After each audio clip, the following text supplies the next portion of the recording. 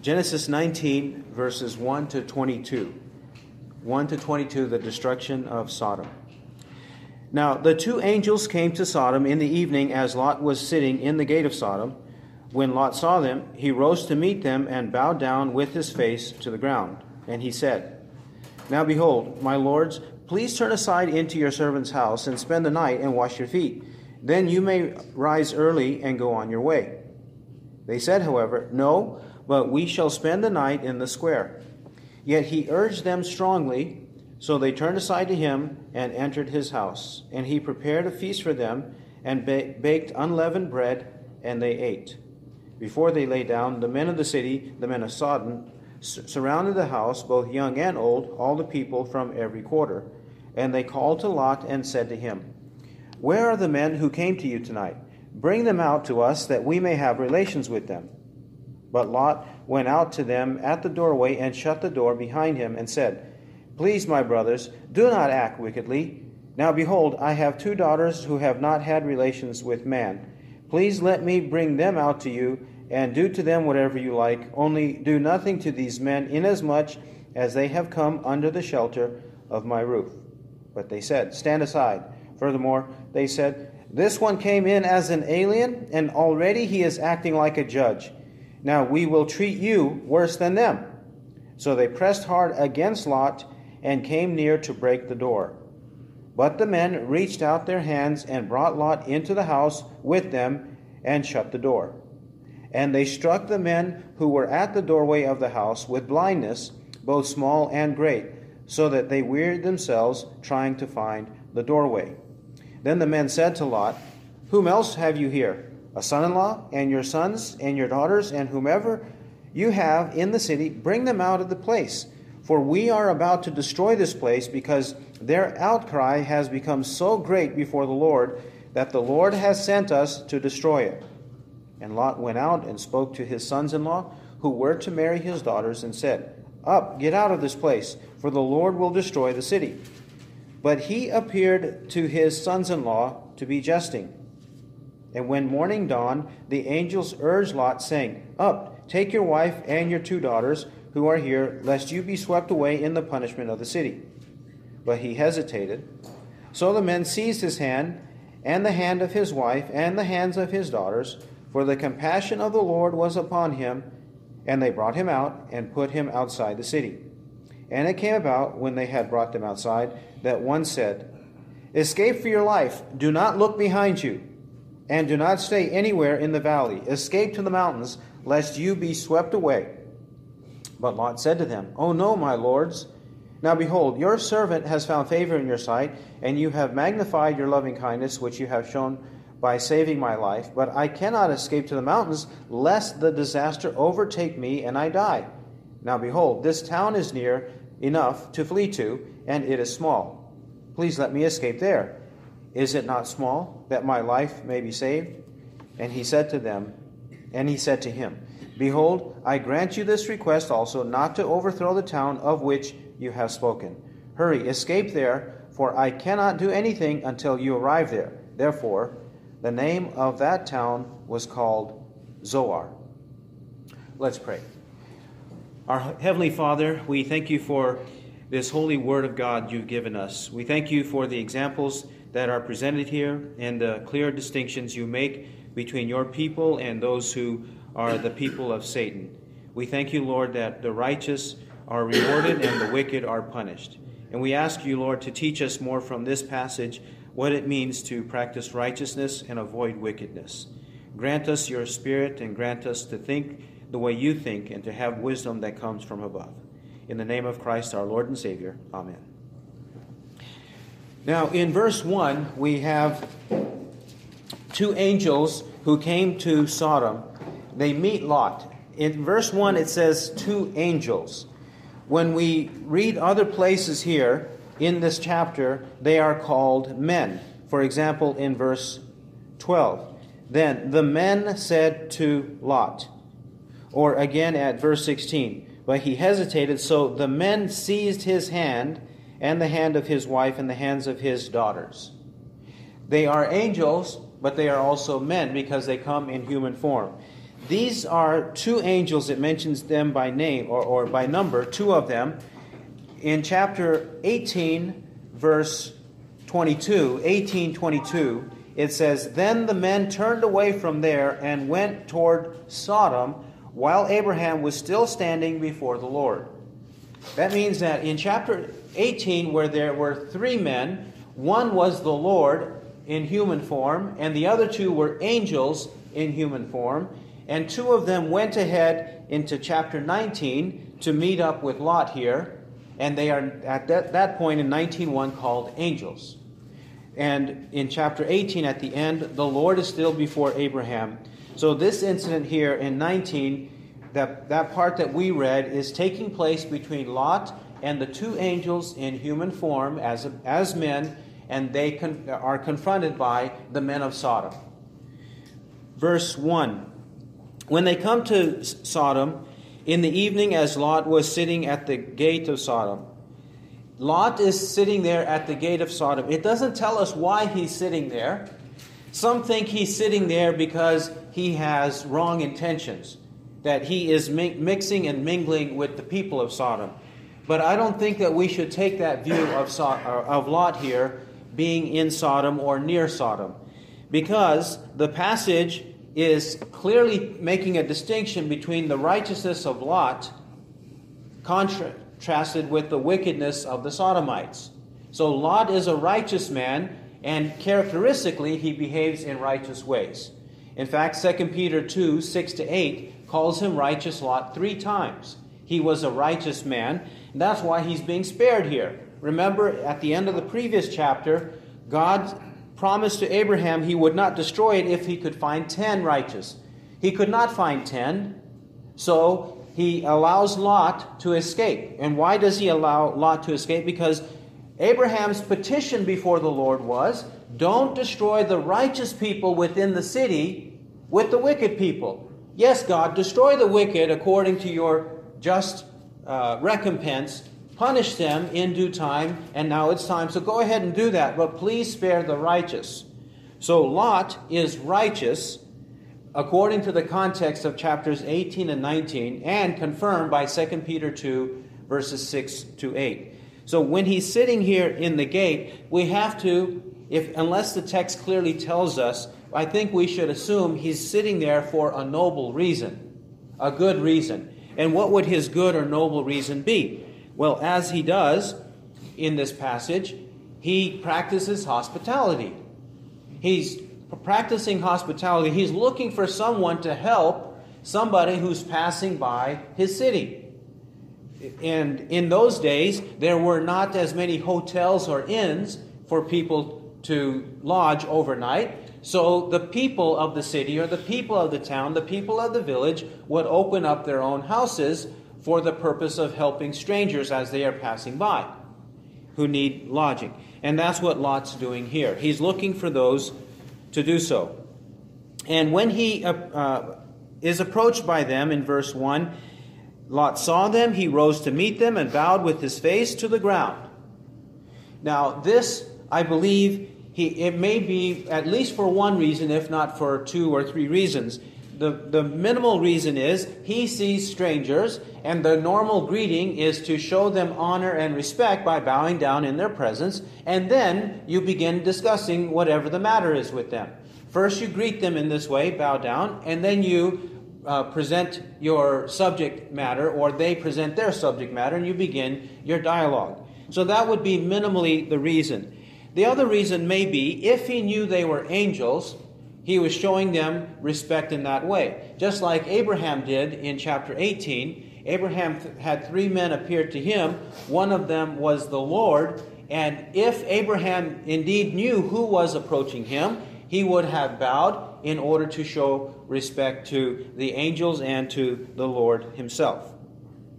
Verse 2. And he said, "Now behold, my lords, please turn aside into your servant's house and spend the night and wash your feet. Then you may rise early and go on your way."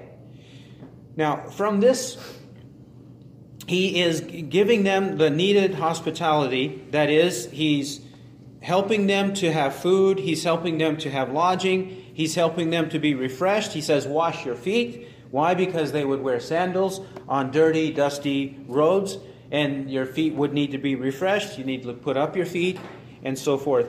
Then he says, you may rise early and go your way. So he is proposing hospitality to them.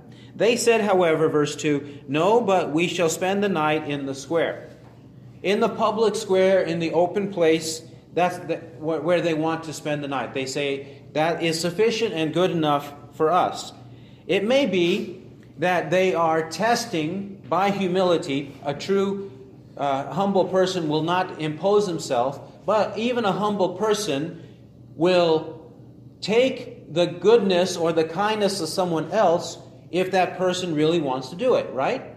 So on the one hand, humility says, no, you don't have to go out of your way for me. But on the other hand, if the person is not going out of his way and the one who's making the offer is insistent and urging, then it becomes a matter of, okay, I should be humble enough to take it from the person who is being generous to me.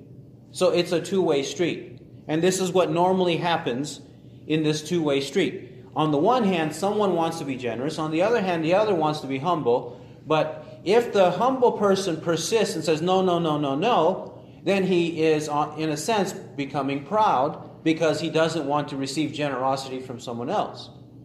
Or if the generous person is insisting to such an extent that he forces himself, then he also is crossing the line. So eventually someone needs to give up or someone needs to concede something, and they do so in verse 3. Yet he urged them strongly, so they turned aside to him and entered his house. They urged him strongly. Well, this one will remind us of a similar incident that happened in the book of Acts. Acts chapter 16 with Lydia and Paul and Luke. With Lydia, Paul, and Luke. There, she hears the gospel, she believes, she's baptized, and then she says to Paul and Luke, if you have judged me to be faithful to the Lord, come into my house and stay. And it says, when she urged them, just like it says here, that Lot urged the angels, when she urged Paul and Luke said, fine, that's good. You want to be generous like this? We'll be happy to stay with you overnight. So they stayed in her house and received her hospitality. The same, I think, is happening here by verse 3. And yet he urged them, so they turned aside to him and entered his house. Now it's evening time, and it's time to eat. And he prepared a feast for them and baked unleavened bread, and they ate. Notice it says baked unleavened bread. Normally leavened bread, but unleavened bread is prepared when you want to make it quickly and feed your guests quickly so that they can eat quickly and retire quickly. I think that's the likely reason here of feeding the guests the unleavened bread, so that they could go to sleep and move on with their business, get their necessary rest. He's not going to keep them up all night. He's not going to keep them up all night. He wants them to rest and then prepare early the next morning. As he says in verse 2, may rise early and go on your way. So, they ate. Verse 4. Before they lay down, actually before we read verse 4 and this next paragraph, notice up here we've got some references. Hebrews 13:2. Let us show hospitality to strangers, for some have entertained angels without knowing it. Some have entertained angels without knowing it. That may be an allusion to Abraham and Lot, initially not knowing who was approaching them. After they engaged those individuals, they knew, but initially they didn't know it, but they were already willing from a distance to receive these new faces into their home to practice hospitality. Now, he exhorts all of us as Christians to do this. Hebrews 13:2. Romans 12:13 also says characteristic of believers is practicing hospitality. Right. Practicing hospitality. Acts 16:15, we've mentioned Lydia already. She did that as a fruit or evidence of her conversion, because she says to them, if you have judged me to be faithful to the Lord, you see me to be a true believer, I believe what you we're preaching. I believe the gospel. I've been baptized. If you've seen my behavior since then, why don't you also come into my house, because I want to also do so. 1 Peter 4:9 also teaches us to be hospitable to one another without complaint. Yeah. Without complaint. So don't gripe and grumble about it. And Matthew 25:31-46, we remember the Lord said that we should be those who visit those in prison, as though in prison with them, and help those who do not have food and clothing.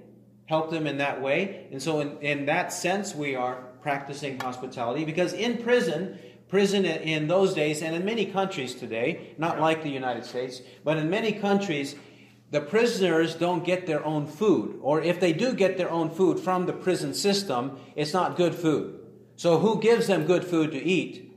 But those who know them. And if they are thrown into prison as being persecuted for the name of Christ, then the Christians should bring the food to the prison in order to give their brothers in Christ some food. So Matthew 25, Jesus teaches us to do that. And then the pastor himself, the pastor or elder himself, 1 Timothy 3:2 and Titus 1:8, he should be hospitable.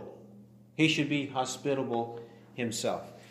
So what we see here is a characteristic of all Christians, that they should practice it. Whether they are in the ministry or not, they should practice this kind of hospitality. Lot did so, an evidence of his righteousness. Verse 4. Before they lay down, before the angels and Lot, they went to bed, before the men of the city, the men of Sodom, surrounded the house, both young and old, all the people from every quarter. Yeah. Here, it's telling us that they all came there. They all came there, but the men especially, young and old. Young and old. We can understand some youthful passions here, but it's also old men here. And in a sense, old men should know better, and they should have less of these evil passions to do wrong and sin like this. But they're there also. And also the young. The young should have some kind of shame, or they should have some kind of timidity. Aren't young people often less courageous, less bold than old people in some circumstances? For example, Gideon's son was told to execute the Midianite rulers, and it says he was timid, for he was young, and he was afraid to do it, so Gideon did it himself. In some ways, young people are more timid than those who understand the circumstances and have had years of training to overcome their timidity, their fear. But in this case, we have young and old, all the people from every quarter, all the men coming. This shows that they were all corrupt. All of them were corrupt. All of them were sinful. Remember, in 1832, Abraham said, 1832, then he said, "Oh, may the Lord not be angry, and I shall speak only this once. Suppose 10 are found there." And he said, "I will not destroy it on account of the 10. So there aren't 10, they're all corrupt. Right. Not 10, all are corrupt in their moral perversity.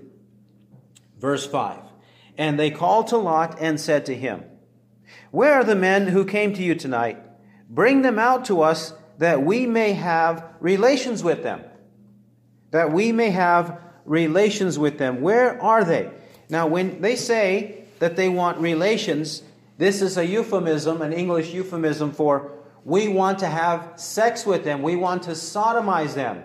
We want to we want to do wrong things with our sexual organ with these other men. That's what they're wanting to do. This expression is even a Hebrew euphemism, because in Hebrew it says that we may know them. We may know them. We come across this expression in Genesis 4:1, and the man knew his wife, Adam knew his wife. In 4:17, Cain knew his wife. And in 4:25, Adam again knew his wife Eve. And so in these cases already in the book of Genesis, we know that to know someone, the Hebrew idiom, and the King James Version translates that literally and says to know them. That idiom, it has to do with sexual intercourse with someone else. But in this case, it is forbidden, prohibited, wicked sexual intercourse, because it's going to be with men with men. Men with men, that's what they are proposing. Verse 6, "But Lot went out to them at the doorway and shut the door behind him and said," notice, Lot knows he is there as the host to protect his guests. Right. He's taking that upon himself. Another evidence of righteousness. He's got guests who need to be protected, and he knows the character, the wicked character of the Sodomites, so he goes out to them and shuts the door behind him, hoping to be a barrier and hoping to persuade the men to turn away, to walk away. That's what he's desiring. So verse 7, "And said, Please, my brothers, do not act wickedly." Please, my brothers, do not act wickedly. He says, please. So he's speaking the truth in love. But he does say it. He says, please. And he's about to tell them the truth, but he says it in love. He's appealing to them. He's trying to be as polite as he can according to the circumstance to deal with them. So he says, please. Remember, speaking the truth in love is found in Ephesians 4:15, that we're supposed to do so. Further, he says, my brothers. My brothers. When he says my brothers, he does not mean my brothers in Christ, my spiritual brothers, my brothers in the gospel. He doesn't mean brothers in that way. He means it in terms of my neighbors. You, my neighbors. You are the same ones who dwell here with me. In that sense, he calls them brothers. For example, we have something similar to that in 1 Kings 19. 1 Kings 19:13. 1 Kings 19:13. In this passage, the king of Tyre, a foreign city, but a neighboring city or neighboring country, a neighboring nation, the king of that neighboring nation says this to Solomon. He says this to Solomon. 1 Kings 9:13. And he said, what are these cities which you have given me, my brother? The foreign king calls Solomon my brother. And why? Because they are neighbors. Neighbors nationally. Neighbors in a national sense. And I think that's what is the context of Lot. And actually, even in English, we have this idiom too, don't we? Sometimes when we are talking about our own country or our own city, we'll call somebody else with whom we want to have a friendly connection or a friendly conversation, we'll call that person a brother. We don't mean it in a spiritual, Christological sense, not in Christ, but we mean it in terms of we live in the same town, we live in the same village, we live in the same neighborhood, we live in the same country, so we call each other brothers in that way. Sometimes people do that publicly in reference to other people. That's the way Lot means it here. Lot is not compromising. My point is, Lot is not compromising here. He's merely appealing to them and referring to them but in these congenial, friendly ways. And how do we know he's not compromising? Because of what he says in the next phrase. Do not act wickedly. He calls their behavior wicked. Their intentions wicked. He doesn't say a mistake. He doesn't say personal preference. He doesn't say you were naturally born that way. He doesn't blame God. He doesn't say anything like that. He calls it wickedness. He knows what they're doing and what they want to do is wicked. And that shows also from the subsequent passage. He knows it is evil. It's wrong in the sight of God. It's a crime against God and one another to practice sodomy. He knows that. He calls it wicked. Which reminds us that Ephesians 4:15 says, speaking the truth in love. We have to speak the truth also, right? Yes. We have to speak the truth. 1 Corinthians 13 says we have to rejoice with the truth. And what does 1 Corinthians 13 teach us? To love. But love is not exclusive of speaking the truth. We have to rejoice with the truth and love the people who hear the truth. Lot's doing this here. Calling their sin, sin. He's not calling it a personal preference. He's not calling it a natural disorder or the way you were born or an orientation, natural orientation or God-given orientation. He's not calling it by any kind of wrong way to minimize what evil is in their behavior. He calls it wicked. Verse 8. Now, behold, I have 2 daughters who have not had relations with men. Please let me bring them out to you, and do to them whatever you like. Only do nothing to these men, inasmuch as they have come under the shelter of my roof. Now, verse 8, it says, who have not had relations with man. Lot himself says that they have not known a man or had relations with a man, because they're not married yet. They are engaged. They are engaged according to verse 14. Spoke to his sons-in-law who were to marry his daughters. New American Standard Bible, who were to marry his daughters. So they are engaged to be married, not married yet. That's why he says in 8, they have not had relations with man. I say this just in case your Bible translation translates verse 14 differently than the New American Standard Bible, or if your footnote suggests otherwise in verse 14. I believe they were virgins. They had not married yet they were engaged to be married. That's the one clarification. The second one is the proposal of verse 8. The proposal of verse 8 is, according to a very common reading of the passage, a very scandalous proposal. A very scandalous and atrocious proposal. How is it that Lot could offer his daughters to the Sodomites instead of the 2 men, the 2 angels, lodging with him? How in the world could anyone think of doing such a thing? That's normally the reaction we have. Now, on the one hand, we should have repulsion at the thought of what he just proposed. We should have repulsion. We should be repelled by it. It should not be something that is a good thing to do or a good thing to propose. On the other hand, look at the alternative. The alternative was for the men of Sodom to sodomize or practice homosexuality against these 2 men who are guests of Lot and who are angels. In the mind of Lot, all evil is not the same evil. He understands that there are degrees of sin or degrees of evil. In our minds, either because of our upbringing or because of our culture, or even a misreading of the Bible, we might think that every sin is of equal gravity. Every evil is the same evil. Every evil is as bad as another evil. When actually, the Bible does not teach that.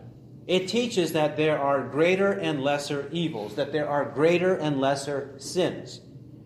So in Lot's mind, for a man to rape a woman, it is an evil, but it's a lesser evil than a man raping another man.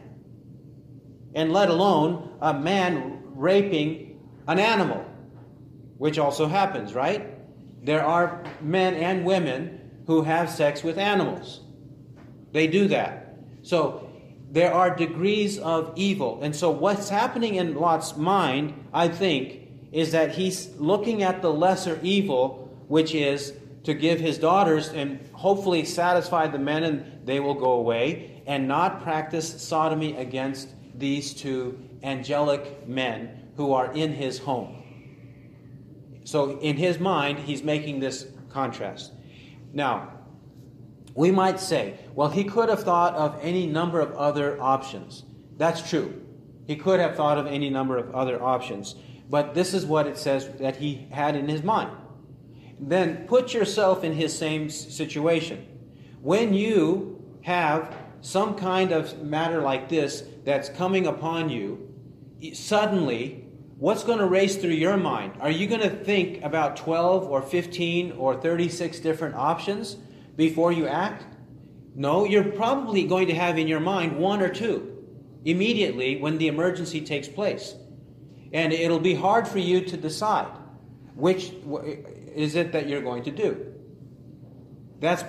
So we should put ourselves in Lot's position to understand he's not doing this as a malicious man, as a wicked man, as an unrighteous man, as a lost man. He's not doing it in that situation.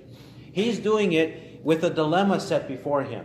He wants to do right, and he's seeing the two evils presented before him, and he's choosing the lesser evil, and that's why he's saying this. Is that clear? Are we on this? Do we understand what's being said? We're not saying that it's good to offer your daughters to wicked men. Right. That's not the point. But on the other hand, understand the context of this, and also understand that the passage itself, or nowhere else in Scripture, does it categorically call Lot an evil man for doing this, or an unbeliever for doing this, or calls him to repent for doing this. The Scriptures don't do this in this passage or elsewhere. Before we move on, let's establish that the sins that they are proposing are indeed sins, or the sodomy that they are proposing is indeed a sin.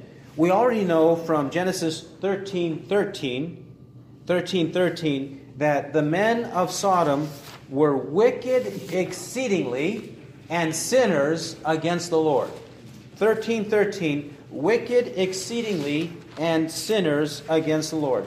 18:20, and the Lord said, the outcry of Sodom and Gomorrah is indeed great, and their sin is exceedingly grave. I will go down now and see if they have done entirely according to its outcry which has come to me. And if not, I will know. So already they are identified as being exceedingly wicked. And it also says that they have an outcry. It's like there is such a commotion, such turmoil there, sinful turmoil there, that it is shouting up and clamoring for God's attention, for God to act as the righteous judge of heaven. Which outcry is also mentioned in 19:13. Their outcry has become so great before the Lord that the Lord has sent us to destroy it. The Lord has sent us to destroy it. Furthermore, we read from Leviticus 18:22 and 20 verse 13 and Deuteronomy 23:17 and 18 that for a male to have sexual relations with another male is an abomination and is perversion. It should not exist. From 1 Kings 14:24, 15:12, and 22:46, it also shows that the kings of Judah also took the effort in order to get rid of people like that, to remove them from society, to get rid of them out of the land. And in 1 Kings 22:46, the New American Standard Bible says, and the remnant of the Sodomites who remained in the days of his father Asa, he expelled from the land. That is, Jehoshaphat, the righteous king of Judah, expelled the Sodomites, the remaining Sodomites who were there in the previous generation of his father. And all of this would have taken place about 850 BC. About 850 or 840 BC in the time of King Jehoshaphat. That's when he did this. So they took pains to make sure that none of their people, at least a few of the kings took pains to make sure that none of their people were practicing this sin. Now, a word of clarification too. The New American Standard Bible does say sodomite in 1 Kings 22:46. Why does it call these homosexuals sodomites? Because the prime, supreme example in the Bible of an illustration of this sin comes from Sodom and Gomorrah and the other cities. From Sodom and Gomorrah, or shorthand, Sodom, and that's why they are known as sodomites. When men behave this way, with this sexual sin, they are called sodomites. The Bible does use other words for them, such as homosexual, which we will see. But sodomite is, according to the New American Standard Bible, and even according to legal history in the United States and many other countries, this crime of one person against another, or one man against another, is known as sodomy. It's known as sodomy or even buggery. It's called sodomy and buggery in legal terms. Also homosexuality. So, this is the terminology that the Bible uses. The Bible, in other words, does not say gay. Yeah. It does not call this sinful behavior gay. Gay has been a hijacked word. The homosexuals or sodomites of our day have taken this good word gay, which means happy, and they have hijacked it and used it to describe their sinful behavior, and they are self-identifying themselves as being happy, when they are the most miserable people in the world. They are very miserable people. They're always looking for attention. They're always looking for you to justify their wicked behavior. And they are on drugs. They have depression. They have a shorter lifespan because of the turmoil that they have inside, and also because of the physical activities with which they engage. They live to be less years than we do who live a normal life. So they're not gay. And we shouldn't use that word. We should not use that to describe their behavior. And even today, these initials, LGBTQ, etc., they use these words when really it's perversion, it's abomination, it's wicked, right. It's sodomy, it's whatever other words. But use a word that properly describes their sin. Don't use some other word that sugarcoats the sin. He did not do so. The Bible does not do so. Now, let's turn. I want to take a little bit of time to go to the passages of the New Testament that I've listed here. The first one is Romans chapter 1. Romans 1. And the reason being, we need to see New Testament evidence against this sin in order to combat it today, because the culture, and even the Christian culture of our day, easily dismisses the Old Testament. Easily dismisses evidence from the Old Testament. But if we have evidence from the New Testament, that is not easily dismissible. Romans 1:26. 1:26. For this reason, God gave them over to degrading passions, for their women exchanged the natural function for that which is unnatural. And in the same way also, the men abandon the natural function of the woman and burn in their desire towards one another. Men with men, committing indecent acts and receiving in their own persons the due penalty of their error. 26. God gives these people over to degrading passions. That's not a positive term. Degrading passions. Why? Their women exchange a natural function for that which is unnatural. That is, women are with women instead of women being with men in marriage. 27. And in the same way also the men abandon the natural function of the woman and burn in their desire towards one another. Men with men committing indecent acts. So men with men. Notice in this passage, we don't have a word like homosexual or sodomy. We don't have a word here, but we do have the people involved and their sinful behavior described, and what God thinks of their sinful behavior. I say this because whatever word we use, let's get to the point. Let's get to the foundation of the matter, and that is, Is the behavior acceptable to God or not? That's the real issue. Is the behavior acceptable? And according to Romans 1:26 and 27, it's not acceptable. Taking or setting aside the use of terms, the behavior itself is unacceptable in the sight of God. It is indecent, and they receive the due penalty of their error. God punishes them with their due recompense. Next passage, 1 Corinthians 6. 1 Corinthians 6, 9 to 11. 1 Corinthians 6, 9. Is this a matter of salvation or not? Is this a matter of salvation or not? 1 Corinthians 6, 9 to 11 will answer that. Or do you not know that the unrighteous shall not inherit the kingdom of God? Do not be deceived. Neither fornicators, nor idolaters, nor adulterers, nor effeminate, nor homosexuals, nor thieves, nor the covetous, nor drunkards, nor revilers, nor swindlers shall inherit the kingdom of God. And such were some of you. But you were washed, but you were sanctified, but you were justified in the name of the Lord Jesus Christ and in the Spirit of our God. He says, do you not know? Why do I have to write this to you? Why do I have to tell you again? Do you not know? You should already know that this is the case. Unrighteous people will not inherit the kingdom of God. There's no salvation, no eternal life, no forgiveness of sins for unrighteous people who practice these sins. And don't be deceived, either by yourself or by somebody else who tells you that you can be a Christian homosexual, or a Christian fornicator, a Christian idolater, a Christian adulterer, a Christian thief, a Christian drunkard. Who has heard of such absurd things? But people say that. They say you can be a drunken Christian and go to heaven.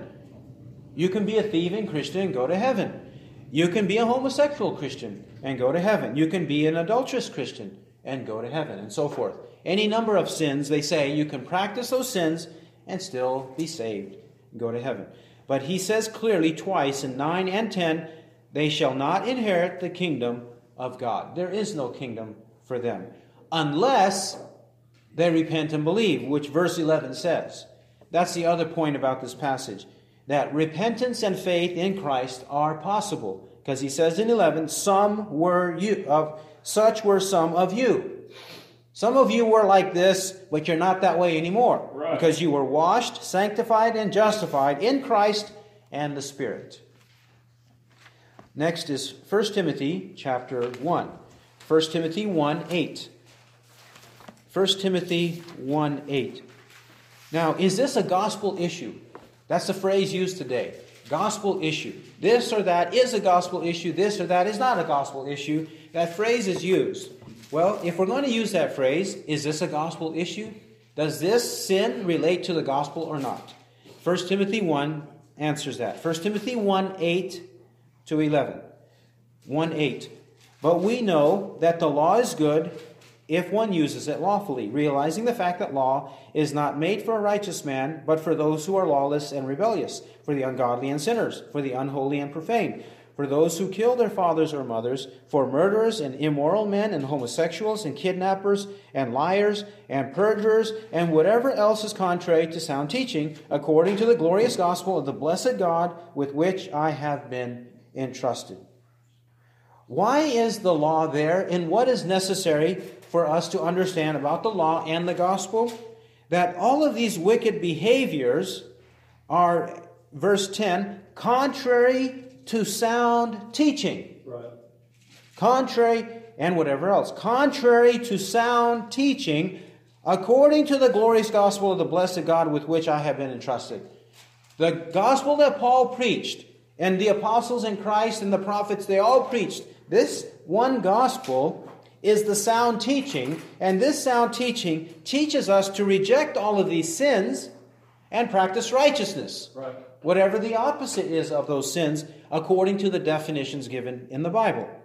Therefore, even though today we do have many organizations that say that they are homosexual organizations, and even some that they are Christian homosexuals or homosexual Christians or queer Christians, Like this. They use these words to describe themselves and these groups or organizations. That is an impossibility according to the gospel. You cannot hold to the gospel and say you are a homosexual Christian or a Christian homosexual. That's impossible. You can't say that you are a Christian murderer, can you? Can we have groups and organizations, 501c3 organizations, Christian murderers of America? No. Can we have Christian kidnappers of America? An organization, a legal defense fund for Christian kidnappers of America? No. Christian liars, Christian perjurers, that is lying in court under oath, Christian perjurers of America, should we have a legal defense fund for them? Should we have a political activist organization for that? Should we have lobbyists in Washington, D.C. for Christians who want to lie and perjure and kidnap and murder people and even kill their fathers and mothers? No. It's all absurd. So we cannot also have homosexual Christians and homosexual Christian organizations and lobbyists and fundraising and all that stuff. None of that should be happening. Not at all. It's contrary to Christianity. And the last two places are in 2 Peter and Jude.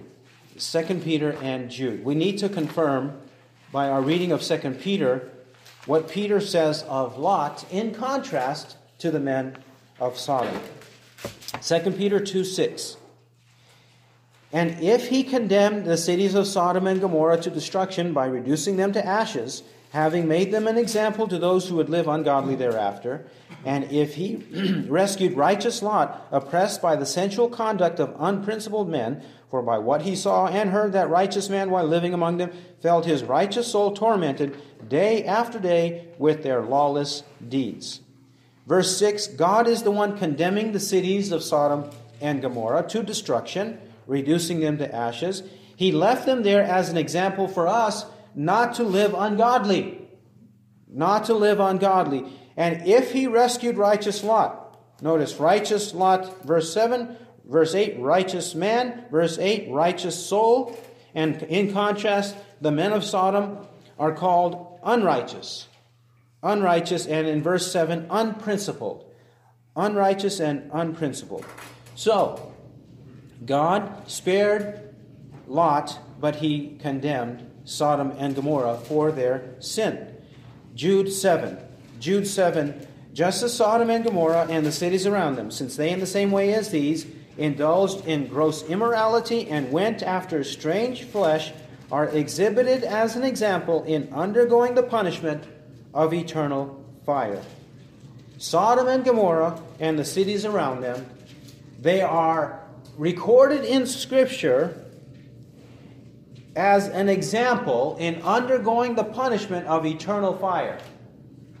The fire and brimstone God brought on them was only a physical example, a token and an illustration, a type of eternal punishment in the lake of fire, in hell forever and ever. That's why he did it that way. And he left it in Scripture, and it becomes a constant, perennial example in Scripture from Genesis to Jude and Revelation as an example of how God overthrows wicked people. Why? Because they indulge in gross immorality. Notice that word gross. Remember I said there are degrees of sin and degrees of evil?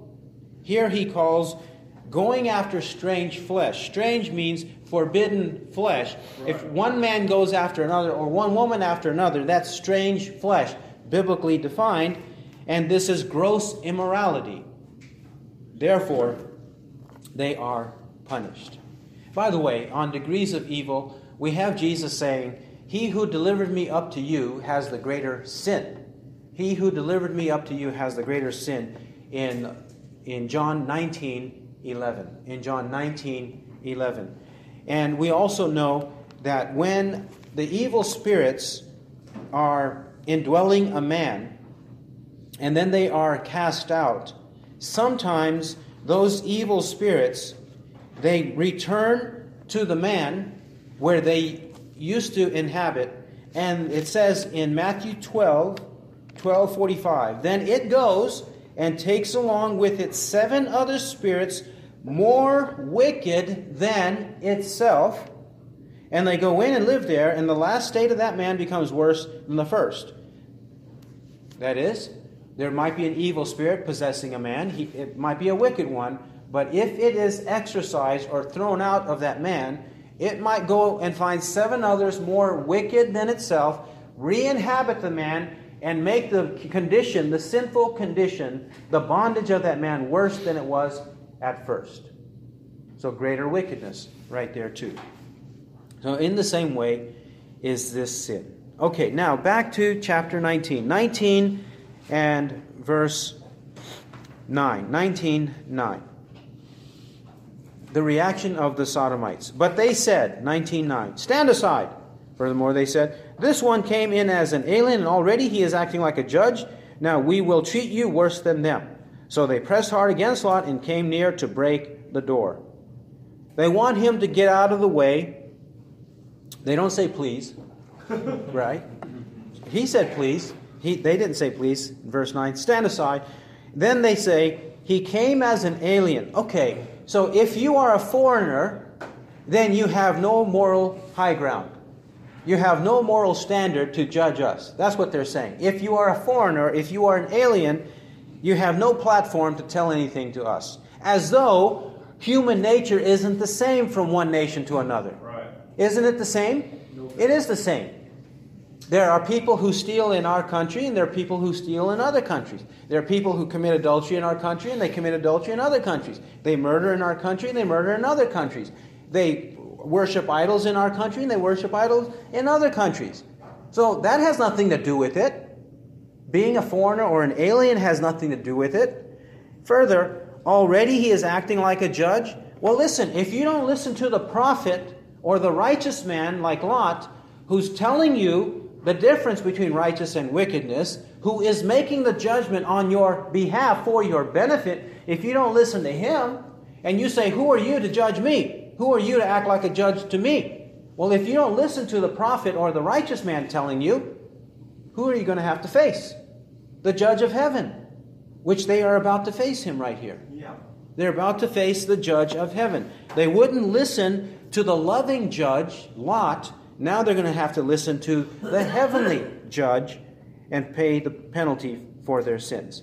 Then they press hard against him to break the door. This is how desperate they are with their degrading passions. They have no control, that they press hard against him and come to break down the door. Because they know the men are on the inside with the lock. They know that it's going to be hard, but they're in great numbers, and they're going to use their strength and the passions that they have, evil passions, to do so. But before that actually happens, verse 10, but the men, that is the men on the inside, the angels, reached out their hands and brought Lot into the house with them and shut the door because of the compassion of the Lord. Verse 11, and they, the angels, struck the men who were at the doorway of the house with blindness, both small and great, so that they wearied themselves trying to find the doorway. This miracle occurs in order to protect the righteous, to punish the wicked and protect the righteous. A miracle. Sudden blindness. Which miracle? We have 2 more examples at least in Scripture. 2 Kings 6:18. 2 Kings 6:18, when Elisha struck the enemies, the foreign enemies whose armies were there, struck them with blindness so that they could not attack and invade the people of Israel. 2 Kings 6:18. And then in Acts 13 and verse 11, 13:11, Paul the Apostle strikes Elymas the magician with blindness because of how he was trying to subvert the gospel. Subversion of the gospel and attacking the people of God. God has, in these instances, struck them with blindness. Someone might say, well, that's unkind, that's unloving. Well, God did it. He did it against wicked people. And also as a sign, they had internal spiritual blindness, and it's manifested on the outside by this physical blindness. Verse 12. When the men said to Lot, whom else have you here, a son-in-law, and your sons, and your daughters, and whomever you have in the city? Bring them out of the place.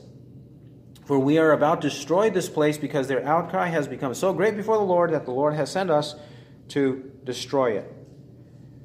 The two angels, urged Lot to bring out all the ones that he loves, his possessions, all of his people, bring them out of the city. Why? Because they are about to destroy it. Great is the outcry.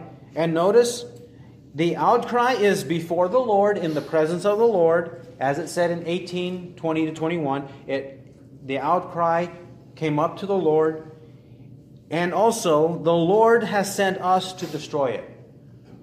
We'll see that this is emphasized also later. 19:24, the Lord rained on Sodom and Gomorrah brimstone and fire from the Lord out of heaven. 25, he overthrew those cities. Now, why is that important? It's important because this miracle, or the fire and brimstone, fire and sulfur that came upon them, was not an accident of nature. It was not Mother Nature. It was not the gods of the pagan pantheon of many, many gods.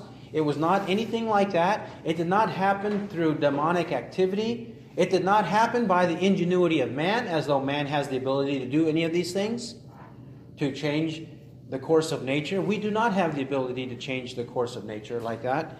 So it did not happen in any of those ways. The Bible is making it clear that this punishment came from God himself, from the Lord of heaven, the judge of heaven himself. So 14, and Lot went out and spoke to his sons-in-law, who were to marry his daughters, and said, Up, get out of this place, for the Lord will destroy the city. But he appeared to his sons-in-law to be jesting. He appeared to his sons-in-law to be jesting. So Lot, in his love and compassion towards his sons-in-law, tells them to leave. But they don't believe him. They don't believe Lot. They think Lot is joking. You're joking. You're kidding me. In other words, that's their reaction. Observe how, throughout Scripture, when people do not believe the word of the Lord, how they make excuses. Let's look at a few passages of excuse making for not believing the word of the Lord. Excuse making, which is the common lot of humanity, right? We make excuses whenever we don't want to believe the word of God delivered by the messenger of God, just as they didn't believe Lot. Our first example is Jeremiah 43. Jeremiah 43. Jeremiah 43. Now, the people in this chapter had already approached Jeremiah and told him, assured him in the previous chapter. In the previous chapter, they assured him, whatever you tell us from the Lord, we're going to listen to you. We're going to listen to anything you say to us. Whether it's good or bad, whether we like it or not, pleasant, unpleasant, we're going to listen to you. We know you're a man of God. You're the holy prophet of God. You have spoken the word of God all these years. We're going to listen to you. That's the gist of chapter 42. And in response to that, Jeremiah said, warn them not to resort to Egypt. Don't flee to Egypt when the Babylonians attack Judah. Don't do that. Don't go to Egypt. That's what Jeremiah said to them, because he knew their real intentions. On the outside, their words were, we're going to listen to anything you say. But on the inside, they wanted Jeremiah to endorse their desire to go to Egypt. So how do they respond when Jeremiah tells them the word of the Lord? 43, verse 1. Jeremiah 43, 1. But it came about, as soon as Jeremiah, whom the Lord their God had sent, had finished telling all the people all the words of the Lord their God, that is, all these words, the words of the previous chapter, that Azariah, the son of Hoshea, and Johanan, the son of Kareah, and all the arrogant men said to Jeremiah, the same men, the same people who consulted him, you are telling a lie. The Lord our God has not sent you to say you are not to enter Egypt, to reside there. But Baruch, the son of Neriah, is inciting you against us to give us over into the hand of the Chaldeans, so that they may put us to death or exile us to Babylon. What did they do? They accused Jeremiah of lying and that God did not send Jeremiah. God never told Jeremiah not to enter Egypt. So Jeremiah is a liar. The truth teller is now the liar in this excuse. Not only that, but Jeremiah's right-hand man, Jeremiah's scribe, Baruch, who we could say the number 2 man. Yeah. Okay? Jeremiah and his associate, the number 2 man, they're saying, really, the number 2 man, he is the leader of this group. He is the leader of your gang. And you're listening to Baruch. You're not telling us the word of God. You're just listening to this other one who's on your side. And not only that, really you want us to be killed. You don't have our good in mind. You don't really love us, because if we stay here, you're going to have us put to death by the Babylonians. They're going to come in here and massacre all of us. That's what you really want, Jeremiah. You don't love us. You hate us, and you want us killed. Another example, Ezekiel chapter 20. Ezekiel chapter 20.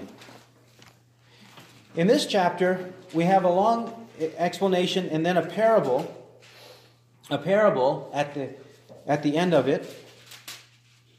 And so after this explanation about what the people should do, how they should turn away from their sin, verse 49, the very last verse of the chapter, this is the reaction of the men.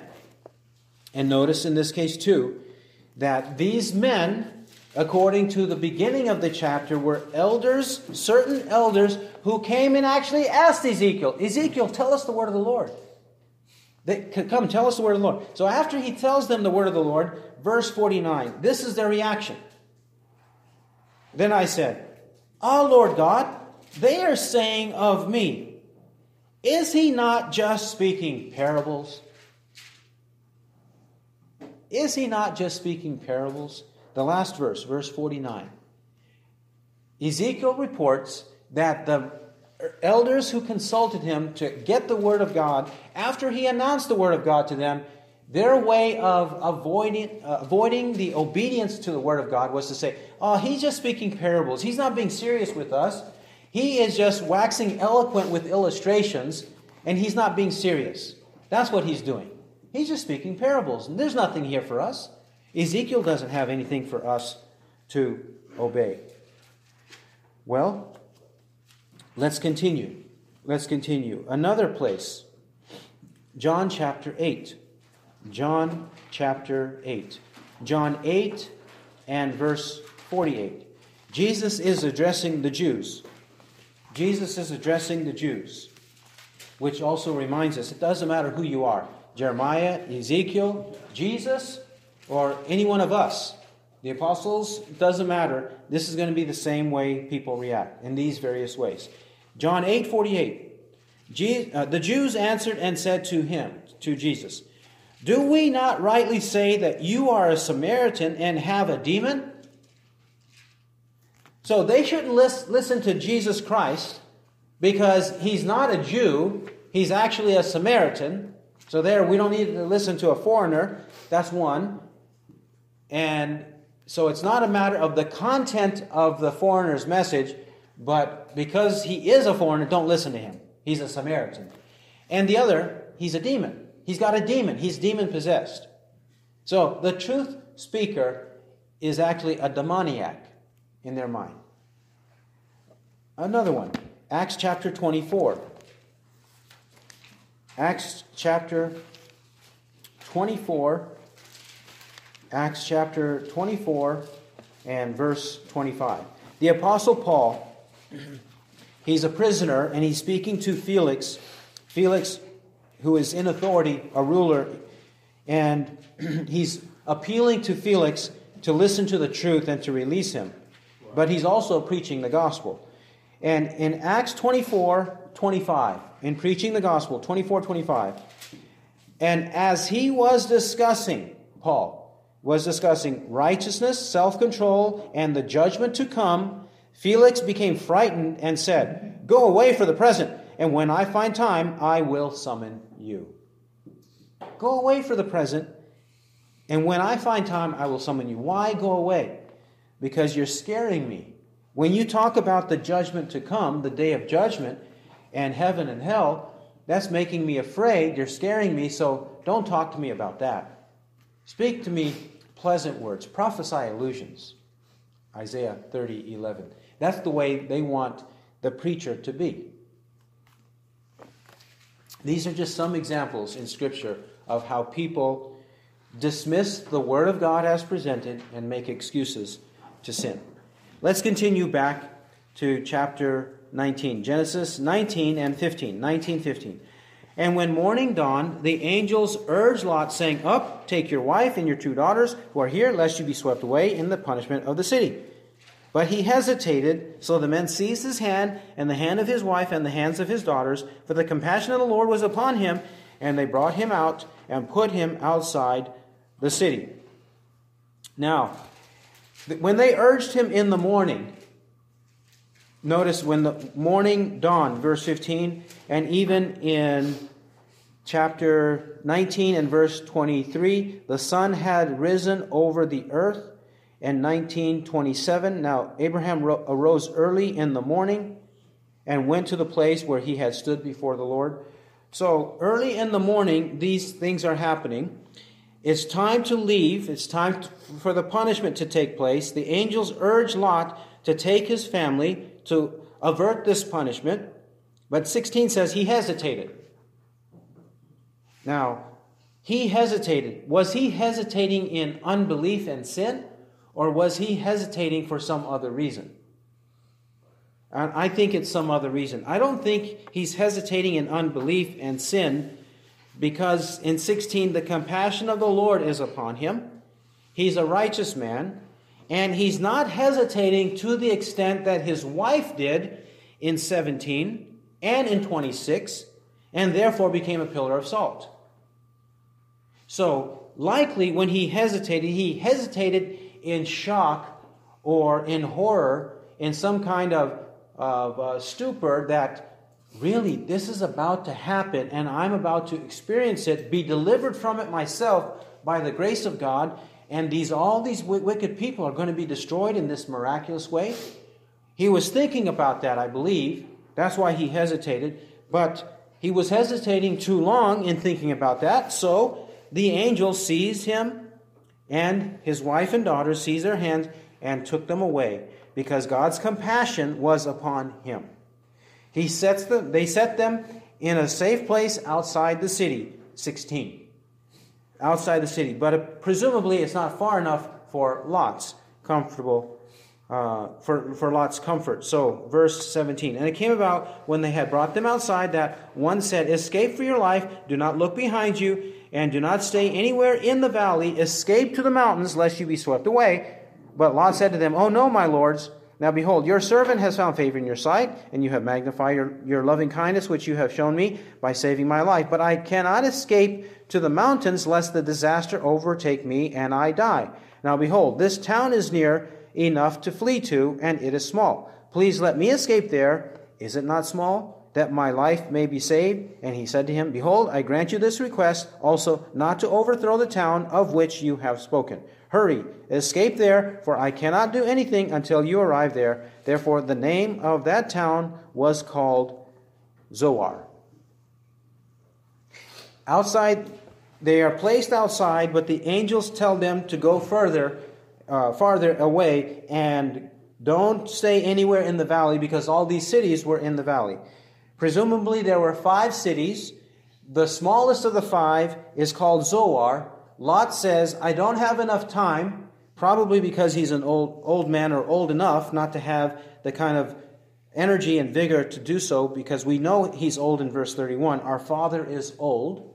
So he's old enough not to have enough strength to flee quickly to go somewhere else. So he pleads with the angels and the angel of the Lord, to go to the small town, the smallest of the 5, and Zoar is its name. Zoar means small. He probably chose the small one in order for the bigger ones, the first 4, where there were more people, to be destroyed.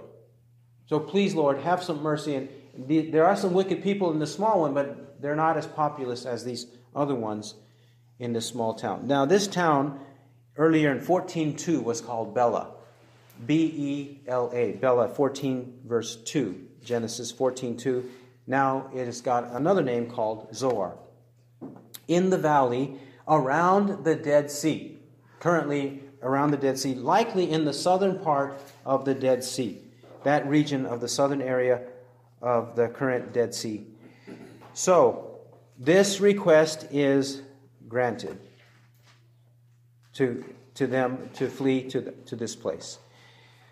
Now, I say 4 or 5 cities, and we'll see in a moment, or in our next session, more about that. He who has ears to hear, let him hear what the Spirit says. Amen.